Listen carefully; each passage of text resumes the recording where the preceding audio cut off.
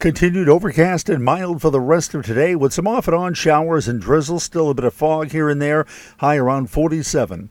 Tonight, rain will redevelop with again areas of fog, the low 38.